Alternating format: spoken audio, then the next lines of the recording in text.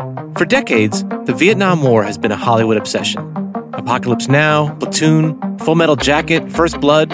These were blockbuster films, embraced by audiences and critics alike. And for decades, they've helped us understand a painful war and understand each other. From Spotify and the Ringer Podcast Network, I'm Brian Raftery, and this is Do We Get to Win This Time? How Hollywood Made the Vietnam War. Listen on the Big Picture feed. This episode is brought to you by Lululemon. Guys, if you're ready for a new pair of pants, try one of Lululemon's ABC pants. They're made to make you look and feel good. And there's lots of different styles to choose from.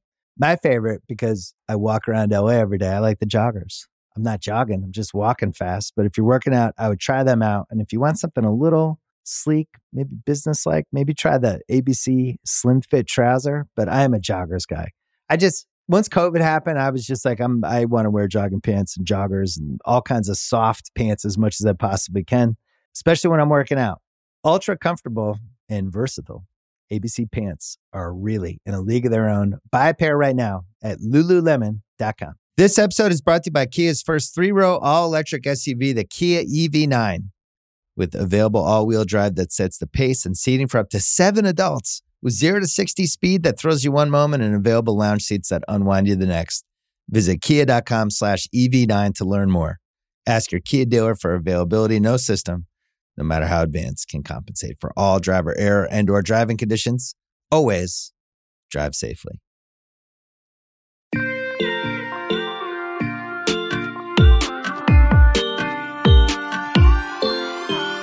Hello and welcome to Every Single Album, Taylor Swift, the final sad installment of the Summer of Taylor Swift series. I am Nora Princiati. As always, he is Nathan Hubbard in a sequence of sparkly blue outfits. He is here. Nathan, I would ask you to say hello to the people, but we simply do not have time because 1989 Taylor's version is coming on October 27th. She did it. We were right. How does it feel? There's something that I've been planning for a really, really, really ridiculously embarrassingly long time. And I think instead of just like telling you about it, I think I'll just sort of show you. Almost as good as it feels to get new romantics, Nora. Listen, there will be time. I'm sure that was incredibly unpleasant into a microphone, but it had to be done.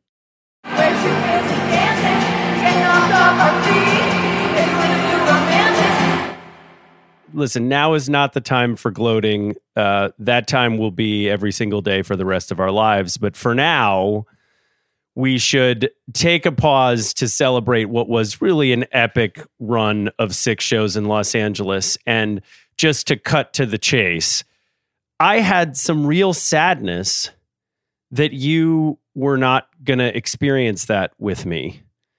And out of the blue, on night 5, I get a call. My phone rings from Nora, and we usually text. We talk when like shit is serious. And I get a call, and I'm like, what the fuck? And I pick up the phone, and like I already know what's going on.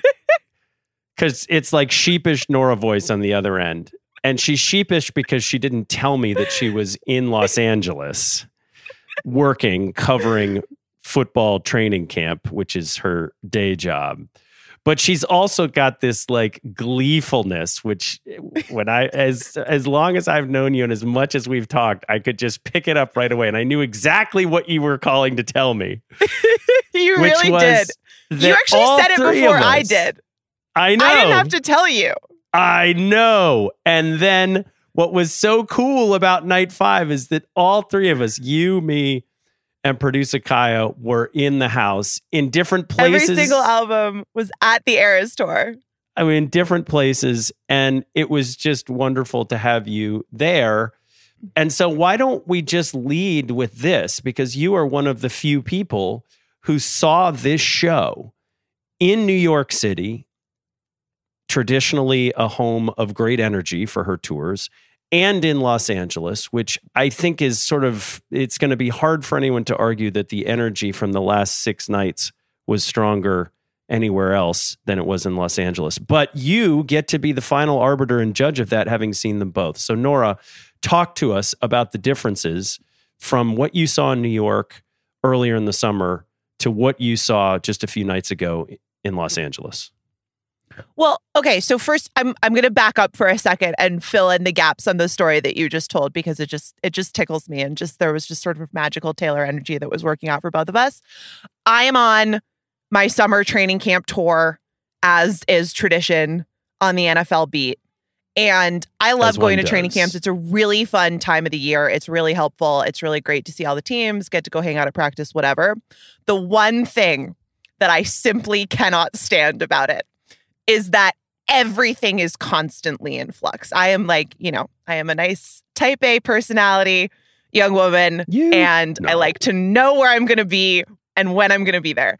And you just have to let that all go for training camp, because the day before they're going to be like, actually, we're canceling practice. Actually, practice is at 5 p.m. Actually, we're going for ice cream that day. And you just have to roll with the punches and try to get as many places as possible. And the way that it was shaping up, I was like, oh my God, I think I'm going to end up in LA during the Eras Tour. I think I'm going to end up in LA during the Eras Tour. I think I'm going to end up in LA during the Eras Tour.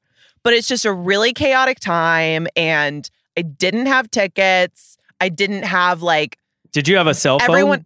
Did you have your I phone? did have so you hold could on. have texted me and been like, yo. Hold on. But I also was this is just it's a complicated logistical time. I don't know what I can commit to. Not a lot going on at the moment. You had plans to go and Kaya had plans to go. So I was like, well, I don't even know where to go. Whatever. And I had made peace with that. I was like, I will have a little bit of FOMO, but it's just this is what makes sense, is that I need to do this other part of my job right now. And that's the way that it's going to be. And I really felt that I'd made peace with that. And then I landed at LAX. And it's just Taylor mania. I go to get my rental car. These are the lyrics to Party in the USA by Miley Cyrus. What are you doing literally right now? My dream and my cardigan. I hopped off the plane at LAX with a dream, my cardigan. These girls are trying to get a rental car in front of me, and they hadn't made a reservation. And this woman was like, Taylor Swift is in town. We don't have a car for you. And I was like, fuck, I need to go to the Eras Tour. And I was like, okay, I don't know, maybe not. Whatever. And then, you know what this was. Well, just hold on. And I also was in the back of my mind was it feels wrong to not at least be in Nathan Hubbard's presence in the city of Los Angeles. But again, I was overwhelmed by logistical chaos. And then, by the grace of the Los Angeles Rams, at 2 p.m. the night of the Tuesday show, I happen into tickets. Yes. And I'm just all right, I just need to, this is magic. I have to call Nathan. And we were all there, and it was a magical time. The energy was phenomenal. I believe, do we have a number on the Champagne Problems applause from last night? Yes. We're recording at 7 a.m. I'm in a rental car. I'm in my car in the Raiders parking lot right now. So every single album is coming to you all in a slightly unhinged manner. But Nathan, you've done the research. Last night was a few seconds longer. It depends on where you measure from. Whose was bigger depends on where you measure from. But the truth is, it looks like last night was a little bit longer, and she let it go just a little bit more. But Nora, this is all a bunch of reverse justification for your FOMO. You were afraid for me to get New Romantics without you. And you just couldn't let that happen. Honestly, Nathan, that honestly wasn't even it. It really wasn't it. I was happy for you. Also, you got death. We have so much to talk about. But let me answer your question about what the tour was like. Yes. In the sort of early mid stages in May when she was in New York. Versus Los Angeles. 2 nights ago. So until last night, it sounds like I would have had a claim to fame of having been in the house for the 2 longest Champagne Problems applause nights. Yes. It was significantly shorter night 2 in New York, but that record held up until midway through the LA run, which actually kind of surprises me. it was different. It was really interesting to see that she is so much tighter. And I mean that as in terms of like comfortable and just on her marks in the set now than she was back then. Completely. I will say there was an organic quality to seeing the show in those earlier stages when she was going through that process. I saw it the second night in Vegas. Yeah. And it was really magical. I mean, honestly, like even though the applause went on for 8 minutes when we were there, you could tell that she was milking it a little bit more. That when I saw it for the first time, I felt like there was genuine wonder on her face. But it's just, I mean, you can clock a lot of the differences there.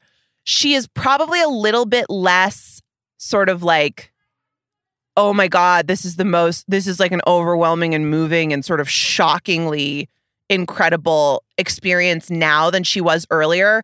But she's also way like sassier and sillier in it. So much more sass. The show does have a different energy. Yeah, because she's able now, she's not thinking about, like when you watch Dua Lipa dance, the joke and the truth about her is you can see she's thinking about every next move. And I think in the early part of this tour, she was still thinking about the steps and what do we do here? Now it is absolutely second nature to her. And that affords her the luxury of injecting those silly moments. There was all kinds of tongue wagging going on night 5. She's doing a lot of facial comedy. A lot of facial comedy, a lot of hand acting, a lot of pull the mic down and, say words into the crowd kind of stuff, which again, you can only do when you're so comfortable that you know exactly where to land in the middle of Archer so that all those arrows on stage end up under your feet.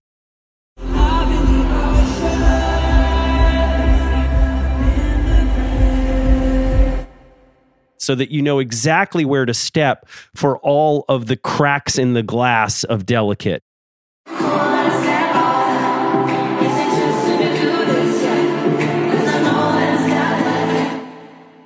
So that you know exactly what the transition's going to be. You know exactly where Paul's going to be as he's playing guitar during whatever the Fearless song is, where she like puts her hand under his face talking about his smile.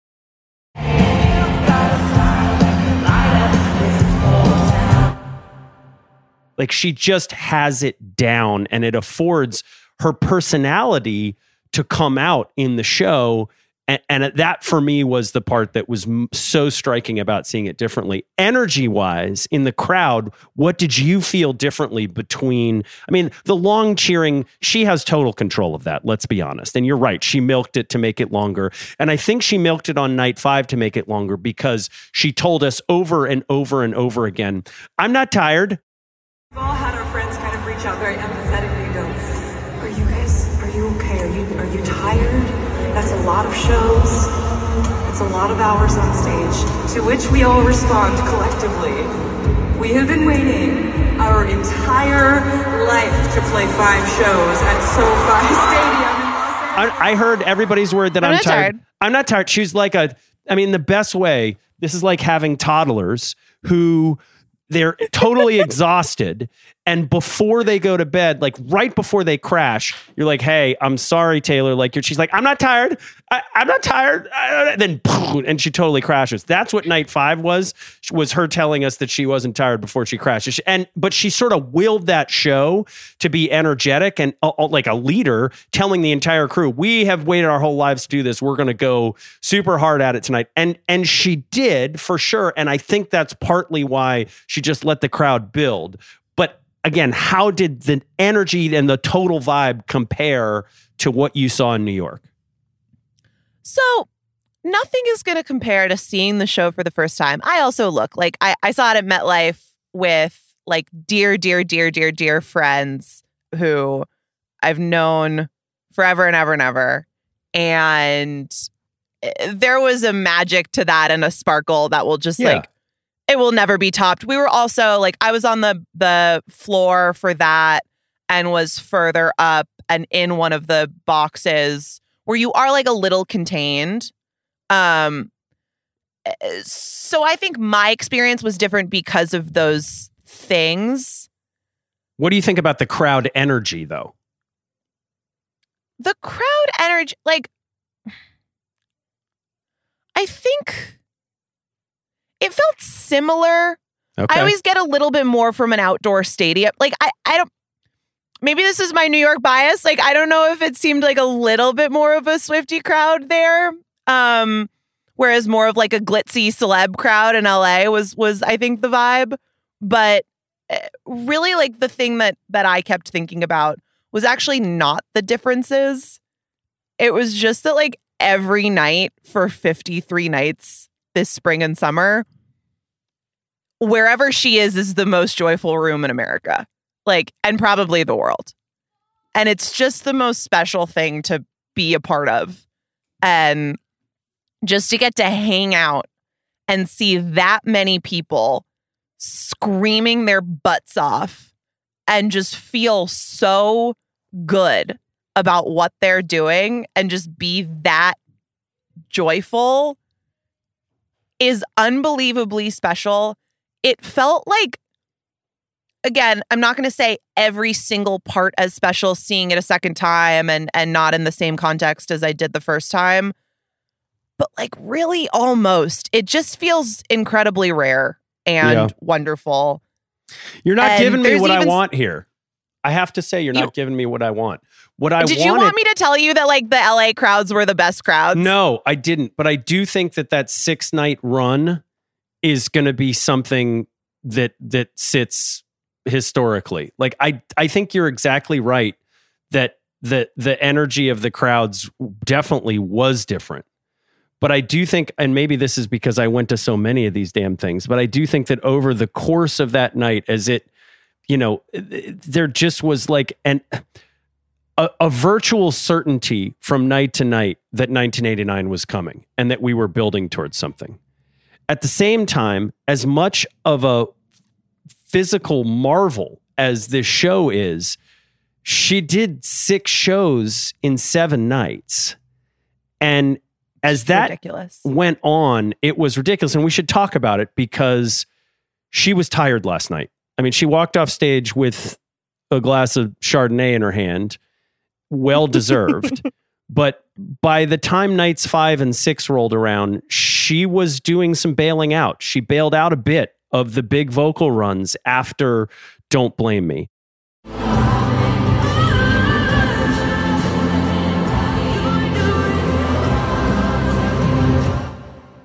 After Are You Ready For It?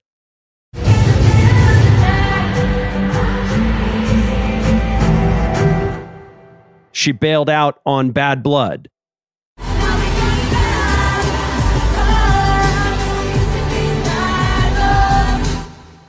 She sang the part, but she didn't do the entire runs that she did in the first couple shows. And I do think, listen, I heard through the grapevine that all she did Sunday on the day off, she just slept the whole day, which you'd be hard pressed to blame her, right? It Seriously. is a lot to get through this thing. And this just was...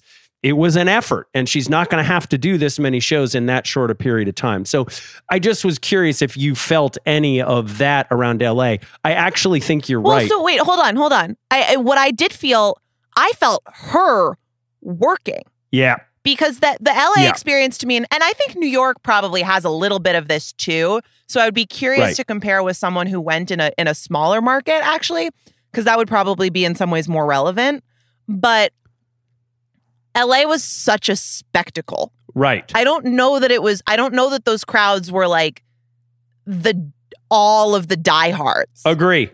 We got I Know Places as a surprise song, which, like, if I wasn't going to get New Romantics, getting I Know Places was certainly like the most incredible I was happy for thing you. that could have happened. I was happy for us.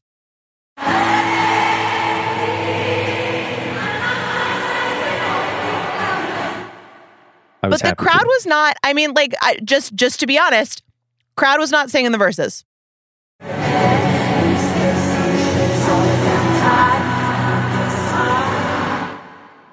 Yeah. No. Everyone would come in on the choruses, but the crowd was not singing the verses, which, like, that's the reason I ride for that song is because I think it is is because it's incredible, but I think it's super, super underrated.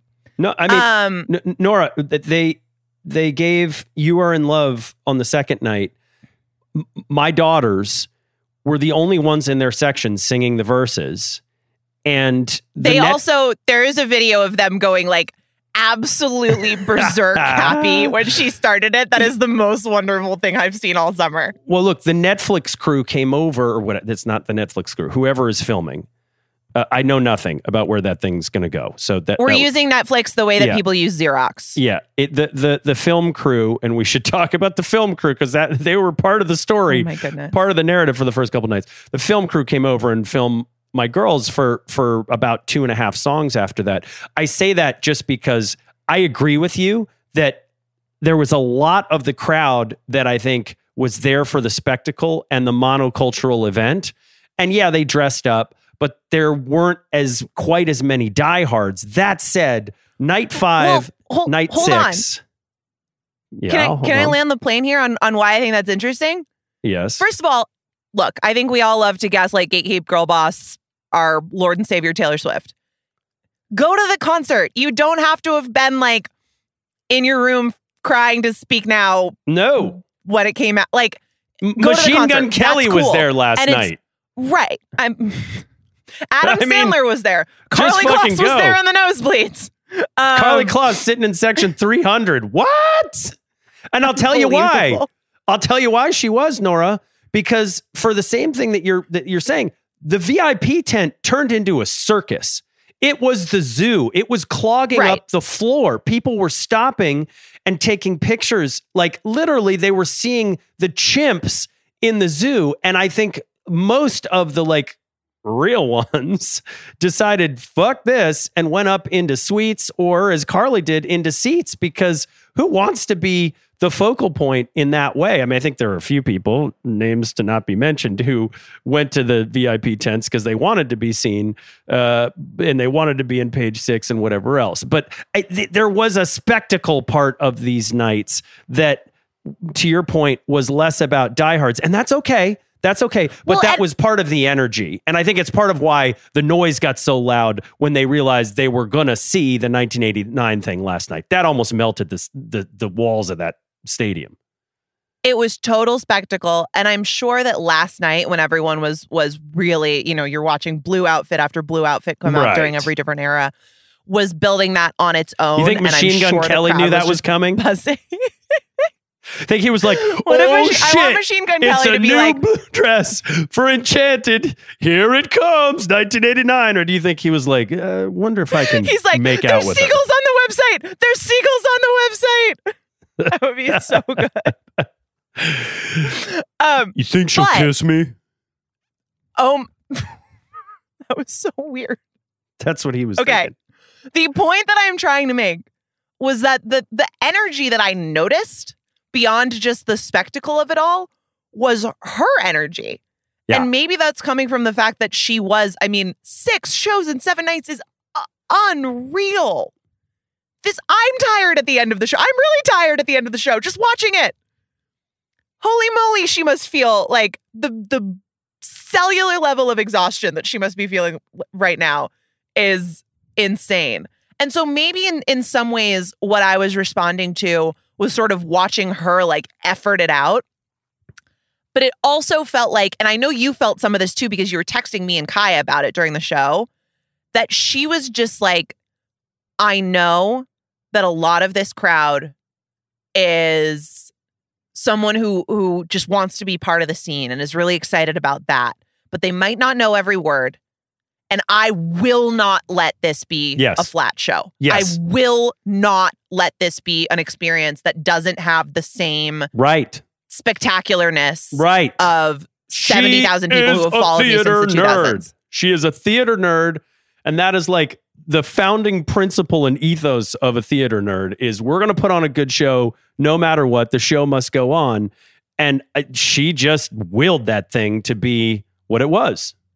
I mean, she was sweating. She had like a single curling bang that was just like matted to her forehead. You want to talk about her hair now? Several acts. Because first of all, Go. Nathan texted me and Kaya during the show, I'm going to need to do 20 minutes on her hair.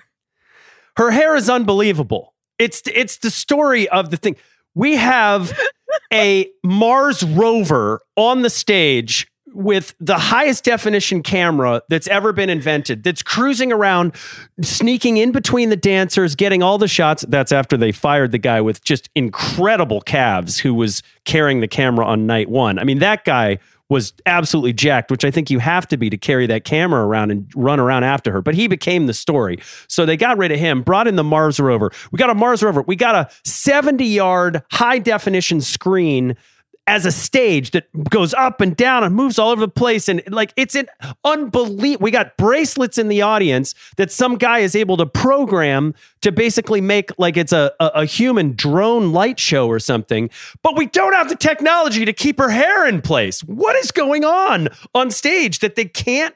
It just goes all. And on top of that, how come her head is sweating so much, but her face is not sweating? Like, I saw it up close. I thought maybe they just had a TikTok filter on her.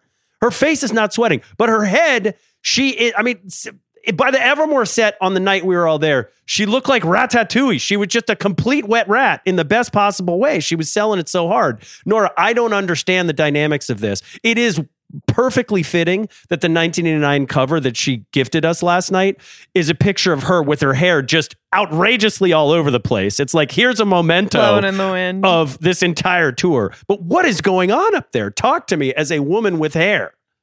Yeah, you don't know what it's like to be a woman with hair. I do not. You don't know what you're talking about here. The fight against humidity. Oh, her hair wants to be curly so bad. It is a losing battle. It is a losing battle every time. I mean, I am sitting in a climate controlled vehicle right now, but I'm going to be out at a football practice later today. I have a hat and I have a side braid because it's just not worth trying. But for all of the money that goes into the beauty industry, we can't invent something to keep Taylor Allison Swift's hair from just completely retrenching to the debut album cover. I once was offered a job in Miami, and I didn't really think about taking it that seriously, but I did enough to like make a sort of pros and cons list about it. And on the cons list was, I just have worse hair if I move to Miami. There's nothing to be done about it. It's just, I am a person, like, I would wake up the morning before moving with, if I call my hair a 7 out of 10, we're going to have to knock a couple points off. There's just no fighting it. Humidity always wins. There is no product. There is not enough shellacking in the world. But it's that not over the course of 3 hours when you're sweating. And also, you don't sweat the most out of your face. You sweat down like the corner, like right at your hairline. Well, I think that's consistent where it across all humans. But I still like, you can see it gets in her face too. And she doesn't know it. She's got, like you said, there's always some rogue like chunk of it that's hanging in like the least like ideal place. And during the Netflix thing, while they're filming her, you can see in her earpiece, there's some guy like, Taylor, you got a bogey again at 6 o'clock. You got to wipe it away. And then I totally disagree. I think it's awesome. Oh, I'm not saying it's bad. I'm just saying that like it gets in the face. Some guy's always trying to get her to brush it away. And she just sort of like, she's so annoyed at being told for the 40th time tonight that she's got more hair in her face. So she brushes it away for the cameras. And then and the hair's like, fuck you. No way. I'm coming back. And it just comes back into position some other way. It's that's what insane. Happens. It's insane. Humidity is stronger than all of us. It always wins. But it's also like, but when it's not humid, an athlete up there. Absolutely, she is. This is not the debate. She's an athlete up there, and it's really cool that like I kind of like it. I like when you see at the end of the show when it's like at the end of a workout being drenched in sweat or whatever. Yes, which she is, right? But at the end of the show, when she has gone from pin straight, glossy, shiny to like debut levels of frizz, right? It's so cool. Also, Well, like, she's just normal. She's a person. That's what happened. That's a great pivot point to get into. I just want to make one other point on the hair, which is that in the early stages of the show, she was playing in the desert. There was no humidity in Arizona and Vegas. And the thing that was so funny is that's where the static electricity was going crazy. And the first couple nights, she looked like she'd stuck her finger in a light socket on a couple of the up close but it things. doesn't, yeah. And But it so there was doesn't that like problem. uncurl in quite the same way. Right. When I was at the Super Bowl this year in Arizona, the first time that I did my hair the normal way that I do it, which is just like sort of big, loose, like I just use a round brush. Okay. I know you don't know Don't know what what that but it doesn't is. matter. No, it's okay. Normally, it's basically just like blow drying my hair. Okay. The first time I did it, I had Priscilla Presley's hair. Like, What does that mean? It was so poofy Okay. because there's nothing in the air that's like holding it down. And I was Right. just like, what has happened here? Like every bit of my hair rose like 3 inches before it came down. Well, look, you are right that it makes her more authentic. And that for me is the biggest takeaway of these nights in Los Angeles in particular, but a lot of this tour. And as we talk about 1989 and the re-release, I just think back to that 1989 tour, which was so wonderful. And I saw it at Foxborough.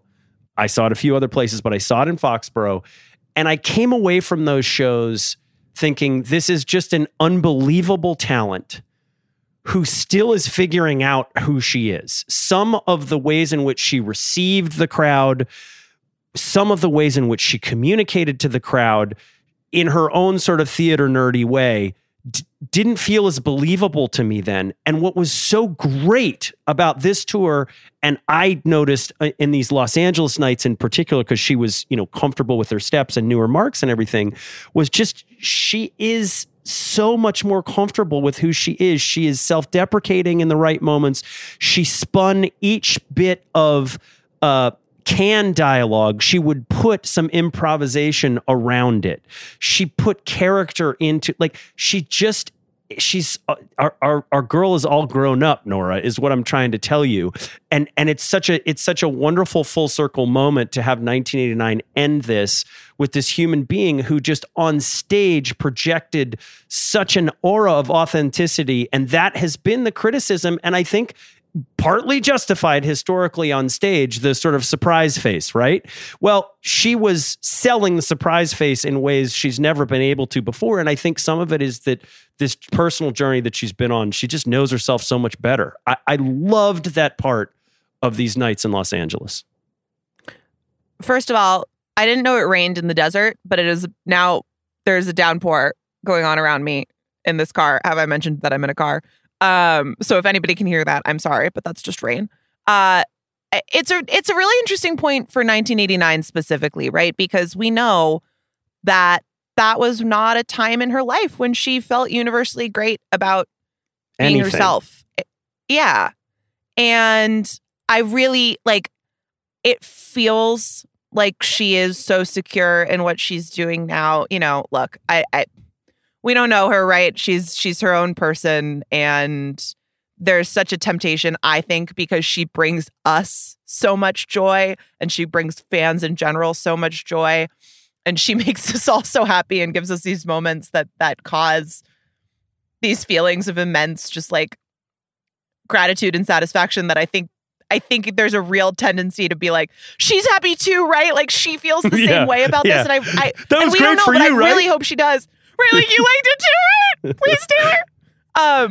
And that's where, I think that's why some of that energy is so intense, is because in a really positive way, though, of course, it goes overboard sometimes.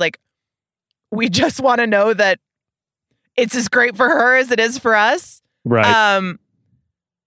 So I say that all as caveat that, I never would have clocked during 1989 how she was actually feeling. Even if you got that sense that maybe she was still discovering who she wanted to be on stage, right? It was hard we never would have known everything that was happening. And who knows what's happening now? Obviously she's been through a lot this summer, but she does She is exuding a comfort in the power that she has that I don't know that she's always seemed totally comfortable in. And it's really, really cool to see. It's so cool to see her own that stage. It's so cool to see her own putting on the biggest tour that has ever happened. And I hope it's real. Yeah. Hey, well, look, it feels real, and I hope it is. Yeah. Her walking off stage last night, toasting the crowd with the glass of wine, what I think was a nice moment that suggests that she indeed was happy. There's a couple of little things that I just want to get your comments on, because besides the surprise songs, which were just fucking awesome in Los Angeles, you saw Long Live for the first time.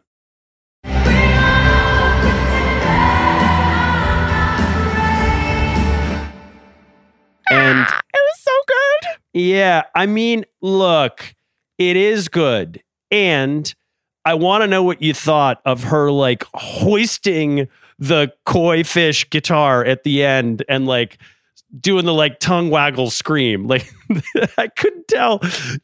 She did it every night. And so it wasn't just this sort of like spontaneous thing. So it was part of the show where she just like, it's like the conquering hero holding up the huge sword or something. She is. It landed like that with you? She has pulled the sword from the stone. That's what it is. Totally. I just spat so much when I It's said fine. that. It's fine.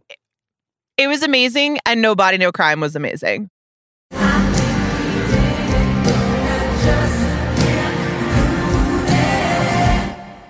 I mean, you love that with Haim?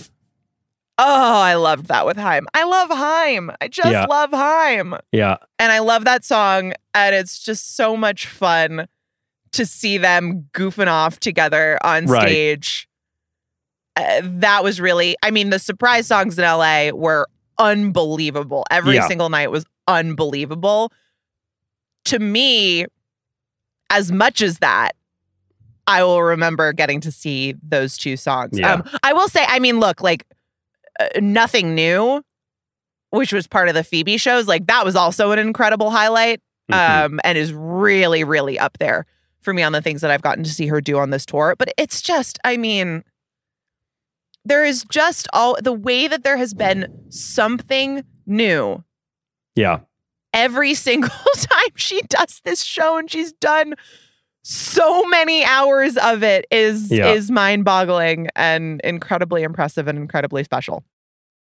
This episode is brought to you by NetSuite by Oracle. As your business grows, you might start seeing some lag. There's too much work for your team, too many different processes, and it takes forever to close the books. If this sounds like you should know these three numbers: 37,000, 25, and 1. 37,000 is the number of businesses that have upgraded to NetSuite by Oracle. It's a cloud financial system that can help streamline accounting, financial management, inventory, HR, and more. 25, that's how many years NetSuite has been helping businesses do more with less. And 1, because your one-of-a-kind business deserves a customized solution for your KPIs. It's like when you come here for this podcast or when you check out your favorite website to gather all the info you need to make better decisions for your fantasy leagues. Well, NetSuite does that for your business and then some. It's one efficient system, one source of truth with everything you need to grow. Right now, download NetSuite's popular KPI checklist designed to give you consistently excellent performance absolutely free at netsuite.com/ringer. That is netsuite.com/ringer. This episode is brought to you by Empower. You got money questions like, can I retire early? What are my best savings options? Can I afford to pay for my kids' education? Luckily, Empower has all the answers. With Empower's real-time dashboard and real live conversations, you get clarity on your real-life financial goals. So join 18 million Americans and Empower what's next. Start today at empower.com. Tap the banner or visit this episode's page to learn more. Sponsored by Empower, not an endorsement or statement of satisfaction by a client. This episode is brought to you by Lincoln and the all-new 2024 Nautilus Hybrid. Featuring a customizable 48-inch panoramic display, available Revel audio system, and available perfect position front seats with active motion massage. Oh my God. The world isn't wide enough. Visit Lincoln.com to learn more. Some models, trims, and features may not be available or may be subject to change.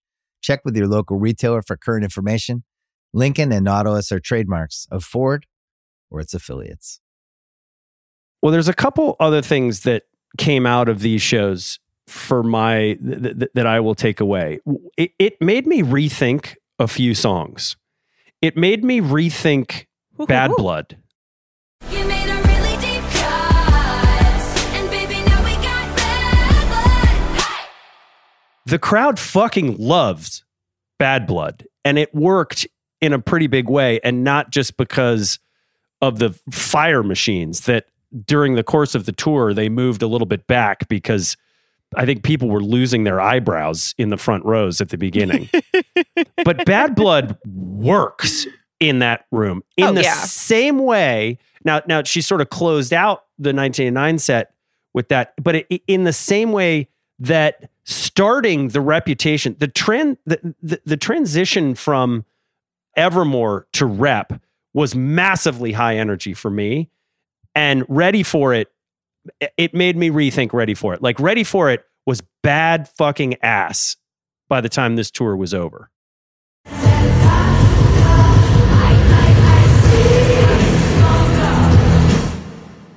Well, you know who else felt that way was Halsey. Did she? Tweeted like the exact same thing. I was literally bawling my eyes out during, what's the last one? There's Tolerated, I think. Yeah. And she was like, I was literally bawling my eyes out. And then Rep started immediately. And I'm paraphrasing. I don't have the tweet in front of me, but it was something like, I was like, oh, you did this on purpose. Gotta wipe my eyes. It's bad bitch o'clock. And I just thought that was really funny. So clearly that worked for her too. I did not need to rethink Ready for It because I think Ready for It slaps. Okay. Well, it does. This is not a debate if you were in the crowd.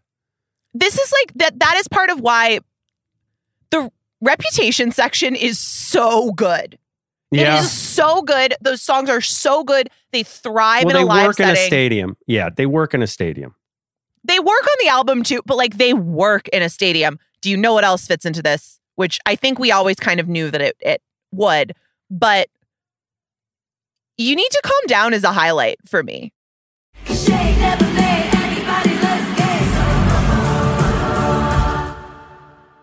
Like is a really fun moment in the show.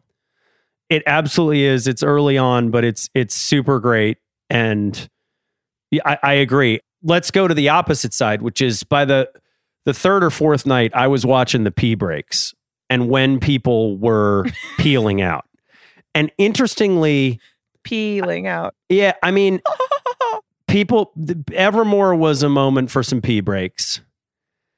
I think Folklore, and maybe Folklore got too much credit coming into the tour. Like, I loved the whole section, but I think you might, in retrospect, have cut that by a song, because by that time, there are a lot of people taking pee breaks. But the thing that was most surprising to me was, holy shit, a lot of people go and pee during 10-minute All Too Well. No. Yes. I stood there and watched people pour off the floor during 10-minute All Too Well. They stayed for some of it. And then I think you look at your watch and you're like, holy crap, we're basically at the halfway point. I got 10 minutes, because she literally starts the song with, hey, do you have 10 minutes?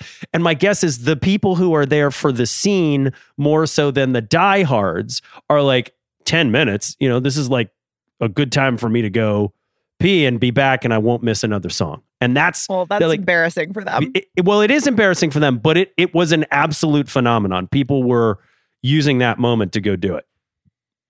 Is that like, I wonder if people have convinced, I wonder if there's a little bit of like if you're willing to do it, this is a hack because no one's going to do it. But then if enough people think that way. Peeing during 10-minute All Too Well? I'm just saying. In this economy? I'm just saying. Yeah. I also thought, listen, just because, hey, we give the good and the bad here. Wildest Dreams did not have to be in this set. Say you'll remember me, standing in a nice dress, staring at the sunset. For me, how dare you? I'm just saying it didn't. For the show, I love Wildest Dreams. It didn't have to be there. I really miss Getaway Car.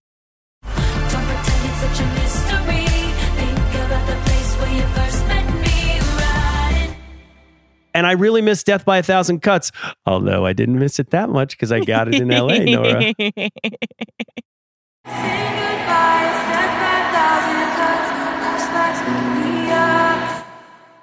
So Lindsay Jones, who's my editor at The Ringer and is awesome over on our football side mostly, although she is a diehard Swiftie, she and I compiled a rankings of all of the surprise song nights. And I will say, because I'm going to keep saying it, this is just a fun exercise.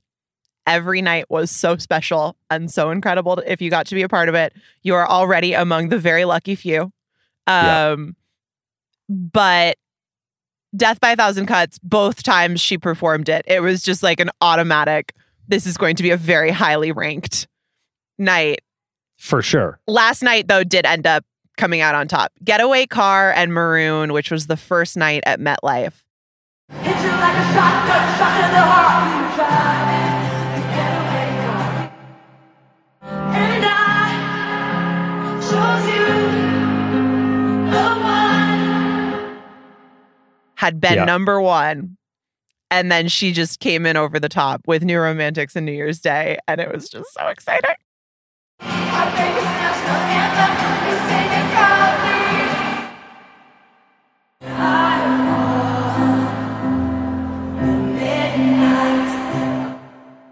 I told you. I told you. I told Okay, you. it's not like I didn't agree. Well, that's true. Yeah, We're still doing this thing where we're like, yeah.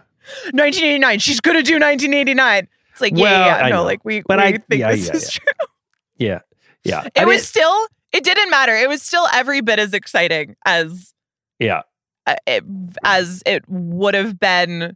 I mean, it would have been less exciting if we had been clowning. But Delulu, we are not.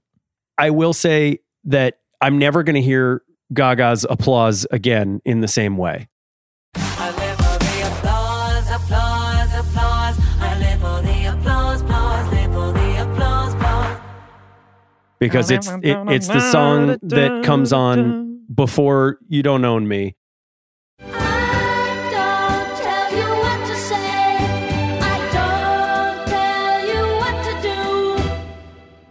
It's the song that, generally speaking, Scott and Andrea would walk out to and give their hearts to the crowd and hug people in the rows and stuff. And just that build up.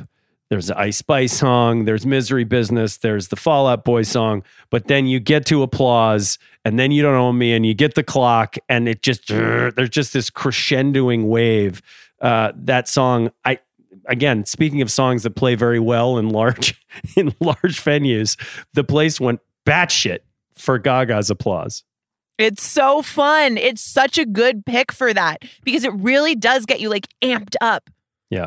I was really excited. It's good walk-on music, to be sure. Fun. Well, so 1989 is now, Taylor's version is coming, and it is high October time. 27th. It is absolutely high time. It is 30% of the total streaming of the catalog that she does not own. It really was always the largest piece of the pie.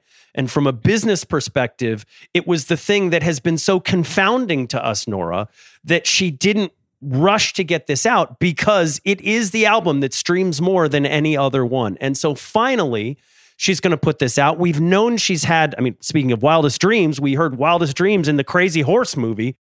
I'm gonna call you Spirit.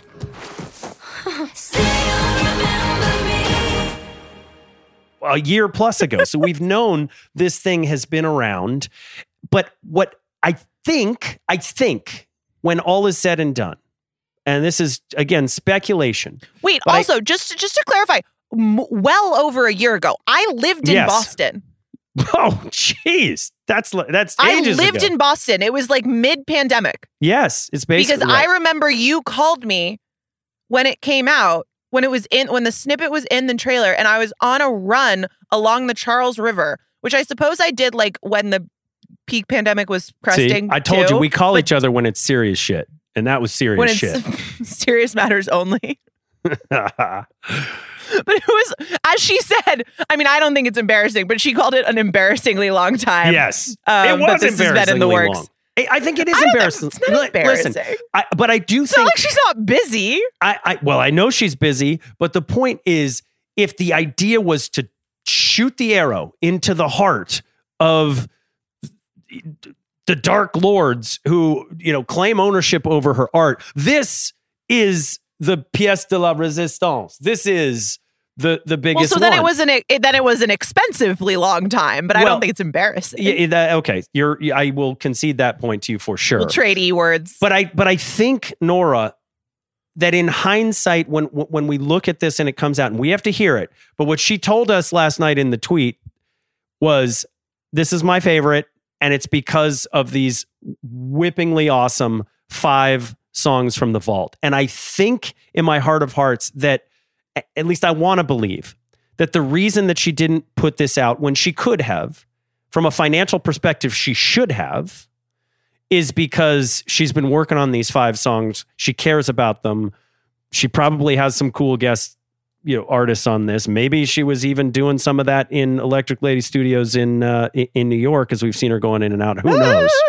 Who knows? But that this release is going to be about those 5 songs. It is also going to be the most challenging to date because replicating all of the Max Martin stuff, she did it pretty well with Shellback on Red, but this is a different level of sonic replication that has to happen. Can't wait to hear how that pans itself out. But I do think what she understands now is that these things thrive on the back of the secret songs.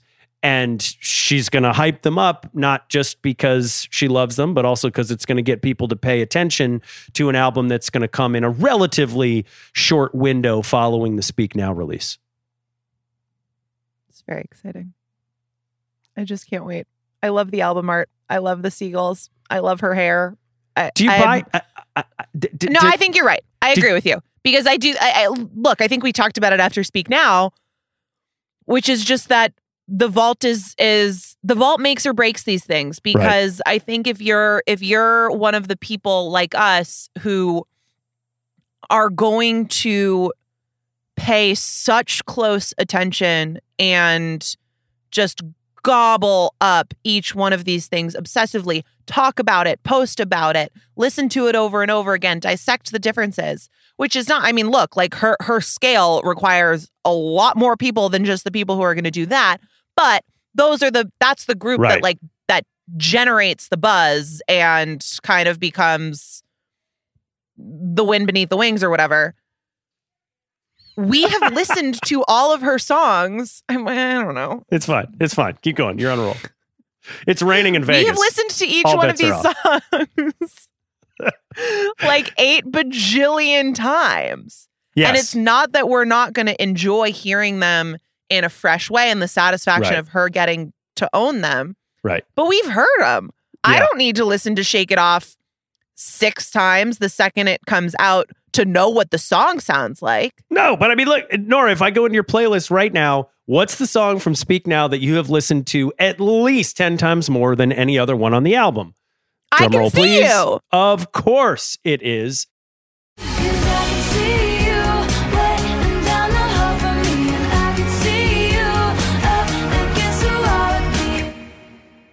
And I think that's also what we're going to get with 1989. Can you imagine if with all, she had to do this. She had to do it last night because with all of the buildup and the Easter eggs in the I Can See You video and all of the store changes that happened, before Midnights a year plus ago and all of the indications. Listen, after night 5, the bracelets, they blinked blue light 5 times, which they had done after Speak Now, purple 3 times, right? So there was all these Easter egging. It was, I kept mine. I forgot to, I actually meant to put it in the recycling thing, but I no, you wanted it as a personal souvenir. It's fine. And it was like it was on the passenger seat of my car as I was pulling out of SoFi and it was blinking blue. Yeah. And I was like alone in this rental car being like, did anybody else see that? Yes. Yes. Also, I'm so sorry for screaming into the microphone so much. I know it's incredibly unpleasant if you're listening to this it's not. podcast. It's wonderful. It's what you feel. And as Taylor said last night, you're just going to have to deal with my emotions. That's where we are. Yeah. So I'm feeling some feelings right now. Yes. And good for you. But can you imagine, she had to do this. Otherwise the clown meme would have been taken to the absolute next level. I think I would have had to bail out or something. Like there just was too much. If she didn't deliver on this, it would have been crazy. That's what was so great about the like blue dresses, and it's just building. You know it's coming, and boom, there it is on the screen. And of course, they can't help putting pre-order now. It's fine. It's fine. Sell it to me. I will buy all of it. Also, by the way, pre-order. Everybody should go pre-order it, because if you pre-ordered it, or if you pre-ordered Speak Now, or maybe it was Midnights or something, a good friend of mine got tickets in Scotland because she got a pre-sale code that came from having pre-saved one of the albums. So I get that you're making a point about like commercializing a special experience, but also go do it, because you might be rewarded for it someday. Yeah. Yeah, they are going to be constantly looking for ways to distribute tickets in a more equitable way, because demand is always going to exceed supply. So yes, I'm happy for you. I am so happy we got it, because I would have gone nuts. I do just want to make this point, which I just can't look at that cover art and not see the Ryan Adams 1989 cover art. You know I love the players, you love the games, so goddamn reckless. And I know that she was wearing the seagull shirt. No, but listen, I think it's like, not boo. Like, I love that she did it, because just like she's claiming back the music that was taken away from her by people who took the catalog, she's also like, there's just a little tiny thread of like, hey, that's mine too, fucker. Like, I wore the seagull shirt. The disc had seagulls on it. Like, thanks for putting on the cover, but now pastels are mine too. I mean, she's just claimed an entire color palette for her own. With she's like, what's left for anybody who's ever tried to take anything from her? She's got, but I looked at those two covers. I just couldn't help but see maybe there's just a little bit of thread of, hey, fucker, that one's mine too. Maybe. I sort of feel like Taylor is not thinking about Ryan Adams right now, but I remember feeling a little twinge of sadness that she was so psyched about that she doesn't cover forget. Initially, just because I felt like it was annoying that it was getting cred that I felt she deserved. Like, her prerogative, whatever. Yeah. So if this is a reversal of that, I think that's great. I think don't know. Might just be the putting how much to bed time is of she it. spending thinking about Ryan Adams? Not much, but you know, there's also a song on Midnights called "I Regret You All the Time," or with a lyric "I regret you all the time," and so she still harbors a few of those things, and it just wouldn't surprise me if she continues to do her personal work that so clearly comes out on stage. That one part of that is she's still putting to bed a few of these regrets.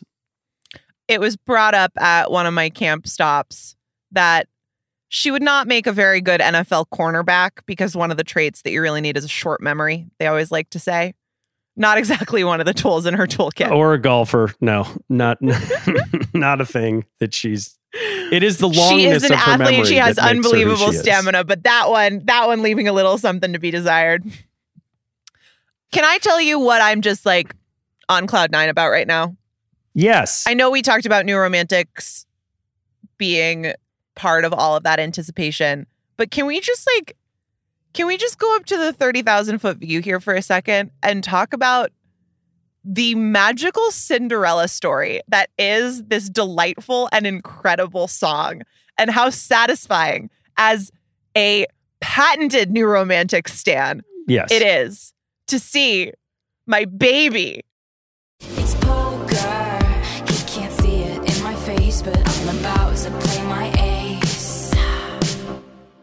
go from being banished to the Target Deluxe Edition to being the most anticipated surprise song of the Eras Tour, and the announcement of 1989 Taylor's version, the one that everybody was excited about. Yes, I'm sad that I didn't get to see it in person, but the fact that this was New Romantics, that like this was the one that everyone was buzzing about, is so wonderful, and I am so happy, and it is such a good song. Take your victory lap, as That I will wasn't take a mine. That was just a comment, as they say. I know. Yeah, that was definitely not a question. That was a thing. And as Ice Spice says, facts. Facts. Facts. Do you think Carla Delevingne's post party is over, or you think it's just winding down at this point as we record? It's 8 a.m. Pacific. They're still going. They're still going. They're absolutely still going. And they should be, because you don't want the night to end. You just want it to go forever. She's And it 2.5 basically bottles does, of 'cause Chardonnay it's like- in. Probably a lot more than that if we're being honest. But again, more power to him. Before we go, I do feel I want producer Kaya to hop on for a second and just share her biggest takeaways from being in the house. Kaya. I mean, it was Putting it you was on the spot. incredible. I don't know what else to say. Way to It put was her on the spot. a ginormous spectacle. I just remember stopping several times and like looking around the stadium in awe. I'd also never been to SoFi Stadium before that. So that was just like, they pack a lot of people in there, man. They do. And it was just like so fun to see. I was seated next to a family that was a grandma, mom, and little girl. And it was like lovely to see like 3 generations of like fans there. And yeah, just wonderful time. You weren't seated next to Carly Kloss. I was not seated next You to had better Carly seats Kloss. than Carly Kloss. Maybe. There is a tweet going around that was like, retweet if you had better seats at the airport.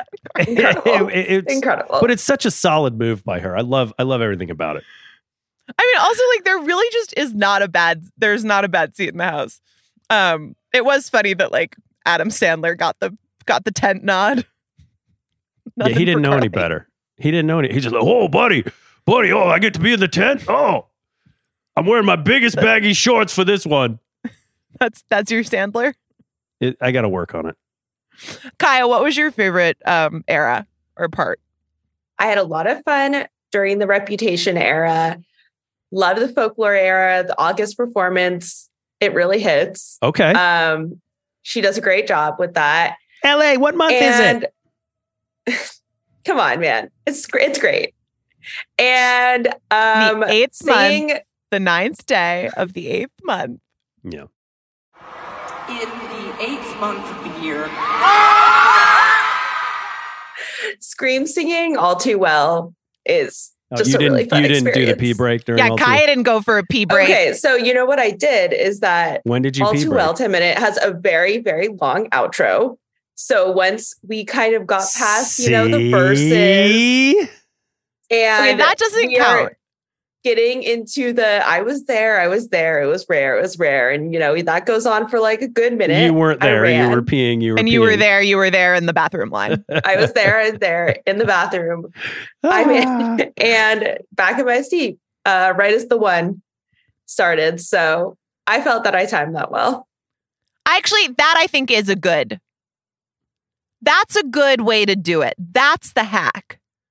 Kaya knows. Yeah. Take it from thank producer you. Kaya. She's always got Thank the you. right idea. As long as you don't miss Tail it end and of how that. it glistened as it fell, because then they shoot the snow in this whatever. Anyway, by the way, so much more snow for the nights that they were filming. Bigger bracelets, like bigger lights on the bracelets for the night that they were filming. Ever cost conscious. Well, and the They went to the programming was smaller completely ones different after. because Yeah. you got the bracelet in your seat, right? Yep. As opposed to as you're walking in, because if you get them as you're walking in, they are sending just like general electric, whatever, signals to general zones. What am I, a Electric doctor? touch. Got a feeling your electric touch. The electric touch is asymptotic at best in how it's choosing its locations. But if the ones that you picked up on the seat, they knew exactly where you were sitting. Right. And that was not when I was there. You were there those nights. I saw a bunch of it on TikTok. It looked incredible. It was. And I'm excited to see it in the video. It was pretty incredible. Shout out to producer Kaya for validating the all too well pee break situation. Okay, because hers was different than what you said, though. I'm just telling And you, people more, were streaming and much for the more exits at some respectable. point. Yeah. I'm just whatever. I can't believe this thing is over. I do love, by the way, that in the same week in which she announced that she was going to New Orleans, Indianapolis, Miami and Toronto, that she still was calling this the end of the North American leg of the Eras tour. I Very- forget who it was, but like somebody in her band posted. Or no, maybe it wasn't. Maybe it was one of the just sort of Taylor Swift accounts, whatever. Somebody posted something that popped up on my Instagram feed of just all of the concert dates that have been announced. And there was just a little arrow pointing to the one, the last one at SoFi. We're not even close to halfway through. It's like a third of the way through. No, we got so much more to go. She's going to do 15 shows in 15 months from now. I mean, this is, as we sort of move to the end of this conversation, that to me is going to be the most fascinating question. Is we've had this summer of Taylor. It is a monocultural moment that everybody from Machine Gun Kelly to JJ Watt to you name it, random YouTubers and TikTokers, the whole thing, to just normal fans to the most crazy passionate fans have all been able to unite around one thing. What a wonderful thing to do at this moment of division in society. It's just a great thing.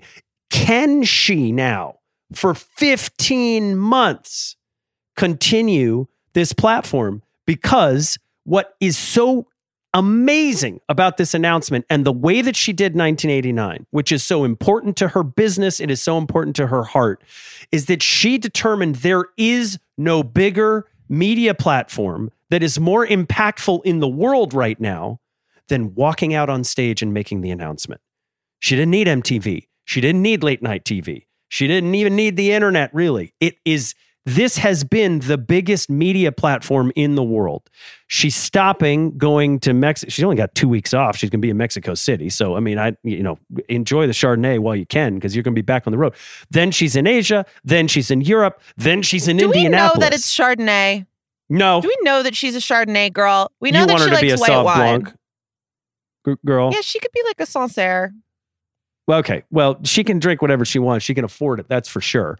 It's probably Pouligny Montrachet Premier Cru from who knows, but she's drinking it, is whatever it is. The point is Harry Styles grape juice.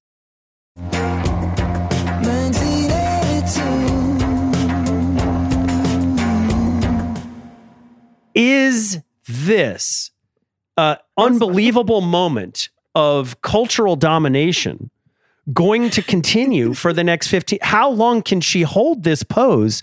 And will she try to do it? Because she's going to hold it through the fall to make sure that 1989 goes. Again, 30% of her streaming of stuff she doesn't own comes from 1989. So she's going to work to stay relevant from that perspective. As she goes to Singapore, as she goes to Sweden next summer, will we have this level of cultural buzz about this woman where the New York Times, as she's finishing her shows in Los Angeles, is writing multiple pieces about her tour, including every single album? Thank you. That was nice. That was very nice. It was a very nice blurb. And you were quoted in that very nice piece as well that I think captured the scale of this next to Billy very Joel. accurately. So yeah, it's a good question. I'm curious to see, because there's something where it's like, how do you get bigger than this? Right. It feels impossible. Right. I ordered a piece of furniture recently, and like What? 2 days after, and you order, if you get on the mailing list for places and you don't want to be, and then you start getting emails. But I order a new like media console thing for the TV and stuff. And 2 days later, I got an email from Anthropology promoting like the Taylor and Taylor Lautner special collection and like the tailored home collection and blah, blah, blah, blah, blah. And it is just all Taylor puns. The brands And have jumped the shark. And also like, it has just gone, I mean, first it was like, I told you about the law firm recruiting thing. Yeah. Now it's like influencing interior decorating. It's out of hand. There It's is just influenced no everything. corner of the world that has been untouched by the Eras Tour. And it's You think ripple she's gonna? effects. Do you think she's gonna bail out? Do you think she's gonna have a moment where she senses the pulse and goes, "I've got to go away for a little bit. It's overexposure." I mean, she knows this better than this is her superpower. Well, but so here's the thing: is that like she's not causing that. Like, remember, I do think that there's a necessary distinction between now and some of what was going on in the 1989 era, where like she's not out here hawking Diet Coke, which by the way, she had every right to do in the first place. But like, she's not, I mean, yeah, she's popping up on your TV in some Capital One commercials once in a while, but it's not like constant, oh, Taylor Swift's over there, Taylor Swift's over there, Taylor Swift's over there. Taylor Swift is on the Eras Tour, and the Eras Tour is the biggest thing in the fucking universe. And if that fades a little bit as she goes and plays all of these shows overseas, which look, I don't want to be like so US centric and say that that's inherently. We still got Coachella. Like, we still got Coachella sitting out there with no but date also scheduled. just the thing that I was going to say is like a lot of those shows are in smaller venues. Some of them are not, but a lot of them are in, you know, the European ones are often in like 30-ish, 35 to 40,000 person venues. And so necessarily in some ways, the scale is going to be a little different. I think I'm going to go to one of those, and I'm really curious to see it in that format. My dream is that there's sort of like an intimacy there that would be really, really cool to experience. I do wonder if that will play. It's a giant European soccer stadiums. It's going to feel massive. And well, but 35,000 is different from 70,000. It just sort of has energetically, to be. I will be fascinated to see if it carries over a year later. Because that energy, whether it was Gawkers in LA, Diehards in New York, it was fucking real all summer long. I would like someone to make an app for the surprise song. Like, can we get some sort of push notification situation set up? Yeah. I'm not saying it's very hard for me to just go to TikTok in the morning, but I would love nothing more than to be able to wake up each morning, especially as the time zone question becomes a bigger and bigger piece of being able to follow the acoustic sets. I would love to be able to wake up and have a notification about what she played the night before. And I know we have just many wonderful, brilliant listeners. Europe is ahead of us. You're going to get it before dinner. On your lunch break, you're going to find out what she played in Italy. Well, but she's not just going to Europe. Yeah. Like what time is it going to be? Okay, Look, I'll do the math app later. My point stands. I would like an app. So if someone wants I'll work on the app.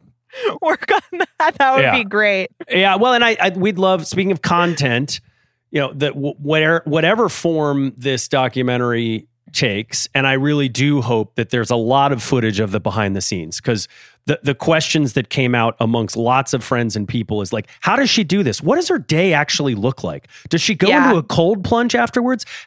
Night one, we caught up to her motorcade.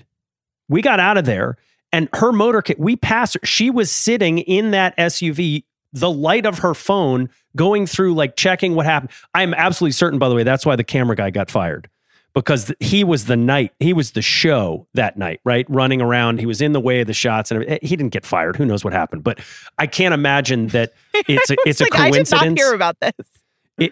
I can't imagine it's a coincidence that they moved to a sort of robotic camera that was less intrusive and less in the way. Not because the guy was doing anything wrong. He was doing his job. It's just he kind of became a character. And when you're a main character that's not Taylor Swift, you got to get out of the picture, I think. So yeah, I'm sure I was going to ask you if that had that was a little... It did. It was distracting. Disruptive. It was distracting. It was disruptive. Everybody was talking about it online. But in the stadium, too, it was clear. And it just became, they're filming this instead of I'm watching the show. Now, it looks like from some things online that the footage that was captured is fascinating. But I do want to see, and it's going to be beautiful. And gosh, I hope we don't have to wait until, Christmas 24 for it to come out, although that probably is the most likely timing, just if they don't want to sort of ruin the surprise for everybody else. But it's going to be beautiful. But I really hope that they capture a bunch of what was going on off stage, because this is just an enormous effort. And again, like we cruise right by the motorcade. There she is still working at 12:30 in the morning, like making decisions. Did she go home? And like, how do you recover from 6 nights of marathons, basically? It's going to be really interesting. That is what I would want to know in behind the scenes stuff, because I was talking to somebody about this and they were saying like, maybe Kaya, was it even you? We were talking about like, what could she show in terms of the guests and what it's like backstage? And I was kind of like, yes, that would be incredible. But also, what'd she eat? she's not, well, so I'll get there. But I was like, there's a part of that I don't think is going to be in this documentary because it's boring. She's living a boring life right now in a lot of ways. She is doing the show and she is getting in the car and she is going home. Yes. And she's on the 405. Right. Yeah. With the police guys. Probably to get some protein and go the fuck to sleep. Right. So like in terms of, you know. She got to be right back in the venue for hair and makeup. I don't know why they even bother with the hair, but yeah. Stop it. You stop it right now. That's what you taught me today. In terms of here's the 1989 version where it's like, oh, we're going to focus this on Taylor interacting with Mick Jagger and Wiz Khalifa and like all of these interactions and hanging out and even the Reputation stuff stuff from the Reputation tour that was in Miss Americana where it's the backstage, the meet and greets, all of that stuff. That is not something they have access to because she is giving so much to this tour that she is not living her life like that.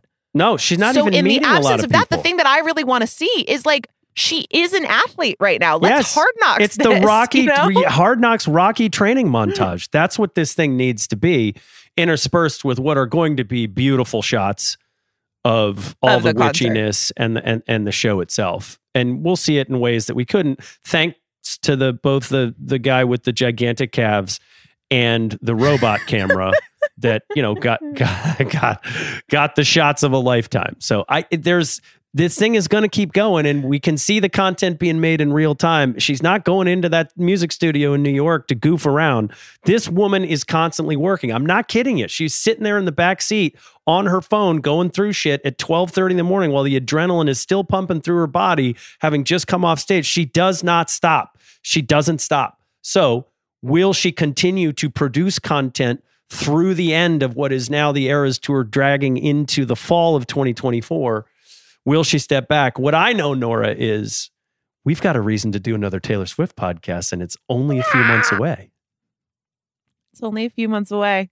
October 27th is fast approaching. I'm sure there will be a lot of things that we'll get a chance to talk about. And maybe, look, obviously we'll be able to do stuff around the video whenever it comes out. I do agree with you that we're probably going to be waiting a while for that because it does seem like even last night, Taylor Nation live streamed the announcement of 1989, Taylor's version. And I'd been watching like, you know, the grainy TikTok live streams that amazing fans who are so dedicated help all of us out by providing. But then Taylor Nation goes live and it's, you know, it's clearer, right? Like they've got the equipment, they're in a better spot. So I switch over to that and I'm thinking, oh, great. Like now she's going to start the surprise songs and I can watch this live stream. Second that thing gets announced, Taylor Nation, done, off, out. Because they're not giving it away, right? Like if you to have that moment of watching the stream, of watching videos of the surprise sets, whether it's live or you wake up in the morning and check again, there could be an app for that.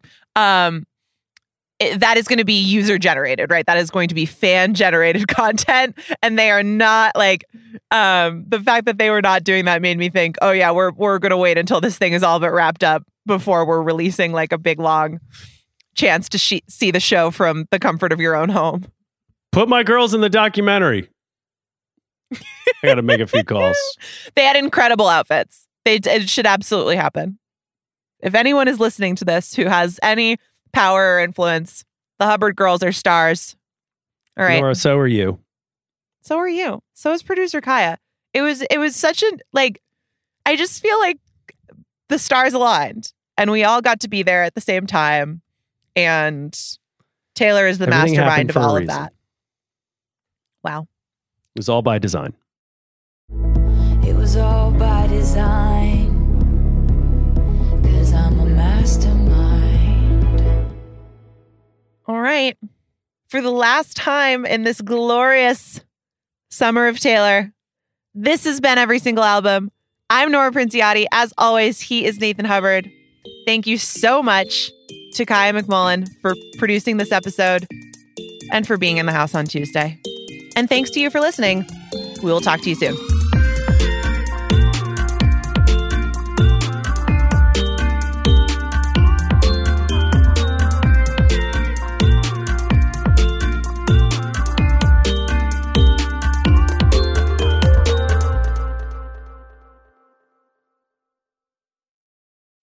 This episode is brought to you by State Farm. You might say all kinds of stuff when things go wrong, but these are the words you really need to remember. Like a good neighbor, State Farm is there. They've got options to fit your unique insurance needs, meaning you can talk to your agent to choose the coverage you need, have coverage options to protect the things you value most, file a claim right on the State Farm mobile app, and even reach a real person when you need to talk to someone. Like a good neighbor, State Farm is there.